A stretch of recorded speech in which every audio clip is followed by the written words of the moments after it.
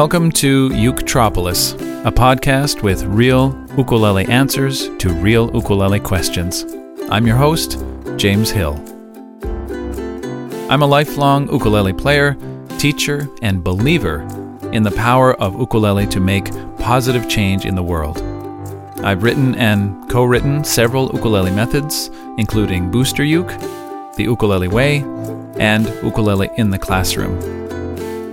I'm also the co-founder of the J-Hui Teacher Certification Program, and in 2019, I brought all of these education projects into one place and called it Uketropolis.com. Thousands of students since then have formed a worldwide supportive learning community around these resources, and what I do every week in this podcast is I choose a few real student questions from Uketropolis.com and offer my suggestions and thoughts on those questions. I want to take a moment to acknowledge that I'm a third-generation Canadian ukulele player, and that many players and teachers have paved the way for the work I've done as a teacher and as a player and as an author. First, thank you to the godfather of Canadian ukulele, my friend and mentor, Jay Chalmers Doan.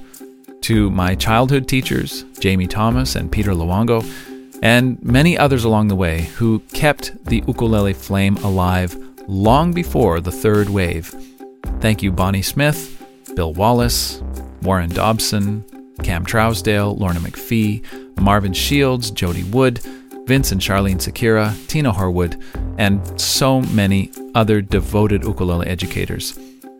A special thank you to my teachers and friends in Hawaii who inspired me and long ago embraced this young Canadian ukulele player and welcomed Kimo Pu'u into their musical ohana. Ota-san, Herb Oda Jr., Kimo Hasi, Byron Yasui, Benny Chong, Ledward Kapana, Dennis Kamakahi, Roy and Kathy Sakuma. Everything I know about ukulele has been shaped by what you've shown me, and I'm very grateful to pass on some of that knowledge and aloha in this podcast. Thank you for listening, and I'll see you in episode 1.